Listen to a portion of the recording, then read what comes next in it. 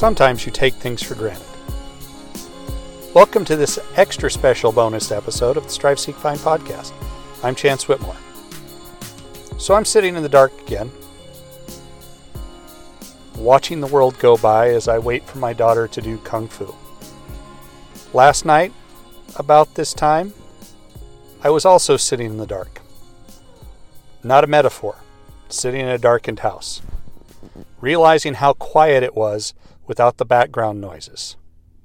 No television, no Alexa talking to you at random times. But more basic. Missing the hum of the fridge, the rattle of the furnace pushing the air through the vents. The 100 little noises of modern life gone. And then other noises began. The sound of fear. 2 of my daughters had panicked. And as a side note on this, as I was writing this last night, the power kicked back in at about this time. After about an hour in the dark. My youngest cried, and then when she was sent back towards her room, where we had a light kind of put out by this time, she was claiming every ailment under the sun to avoid admitting that she wanted to be around us rather than her dark bedroom. My middle daughter, similar reaction. She was near panic because she didn't have control. She didn't feel as safe in her own home as she normally did. And this is despite the fact the girls have been out in the dark, exposed a lot more than they ever were in a 1-hour power outage at our home. They've camped. They've laid out under the stars. They've done all this. But on some level, they were in control of it because they could retreat to a tent or back to the car or someplace where things were more what they expected. Heck, despite the fact that when all the lights are out and I'm sound asleep, those 2 both will get up and wander the house. It's always surprising where you might find things. The lack of control over the environment had frightened them a lot. And it got me thinking that my girls hadn't had the opportunity, and I will call it an opportunity, to experience things that were fairly irregular occurrences for me growing up. In this case, power outages. This power outage, well, I still don't know what caused it. If I had to guess, it's going to be something simple like a car running into a power pole. Lights flickered off. There was no weather-based reason to do it. You call it in to make sure it's not just your house and something weird has happened. You go about your business. You pull out the lamps from the camp box. You grab the emergency flashlights. You change out a few batteries that you've missed. And your phones get a heavy workout. Not a big deal. It's dark, you go to bed a little early. Now, had it gone on for much longer than an hour, the house probably would have gotten a little cold. For around here, it got down to probably 17 degrees in the middle of the night. So, nothing you can't bundle your way up and feel pretty good about after the fact. Now, I don't want to make it sound like growing up we had our power turned off, because that wasn't the case. What it was more simply, you live at the end of a road, on a road that closes fast in a blizzard, which is just off the highway that closes really fast during the blizzard. And things happen that you're not necessarily always expecting. You're always prepared for. You always had 50 pounds of flour and sugar in the house. You always had milk frozen in the freezer just in case you couldn't get to town for a period of time. You took care of things. But growing up, you'd get these blizzards that would, off in the distance, you might see through this blowing snow at a time when you couldn't see the 20 yards out to the road. And you'd see a blue flash out there, and the power would go out.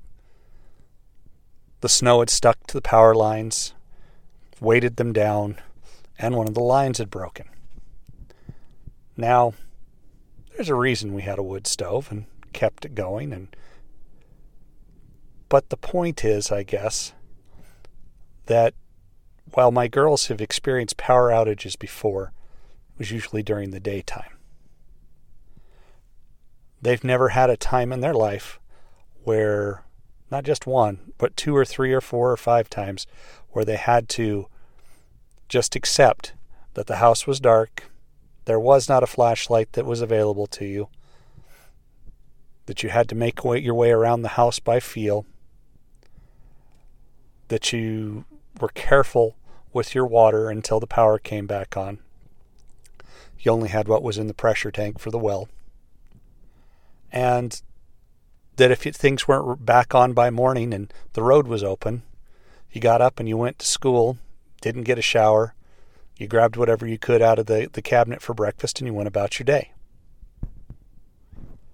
Different experiences. It wasn't normal to my girls. It was something new and frightening. And obviously, that could be just about any experience in life. We as adults get used to things. We deal with them multiple times.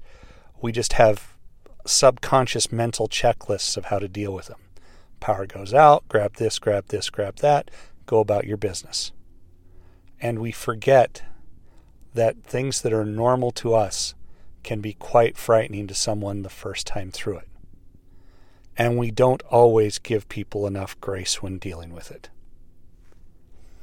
And I'm going to be honest, I wasn't great with grace last night.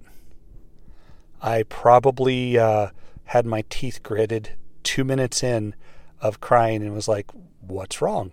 This isn't a big deal. The power will be on soon. But for them, it was new, it was dark, it was scary, and they struggled. And I struggled to meet them where they were at.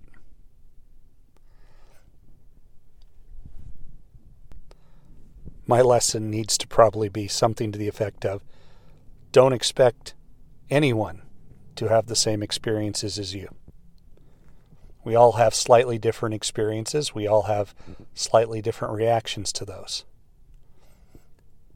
Had we been up and moving around at the time, it probably would have been less frightening to the girls. We could have thrown out a board game and had a lamp. Now, I kind of wish at this point that I had the old propane camp lamp that like my folks had, but I have a feeling the LED lamps that I did have were much safer. I was almost nostalgic after about 30 minutes. So, as I'm sitting here kind of rambling at this point, if you're hitting something that you've dealt with over and over again, and it's become old hat, whether it's at work, whether it's at home, take a second and realize those things that may be were once high stress for you and are no longer high stress for you, are still high stress for someone else. And part of your job is helping them manage their way through it, just like someone once helped manage you through it. Until next time, folks, keep seeking your own brilliant future.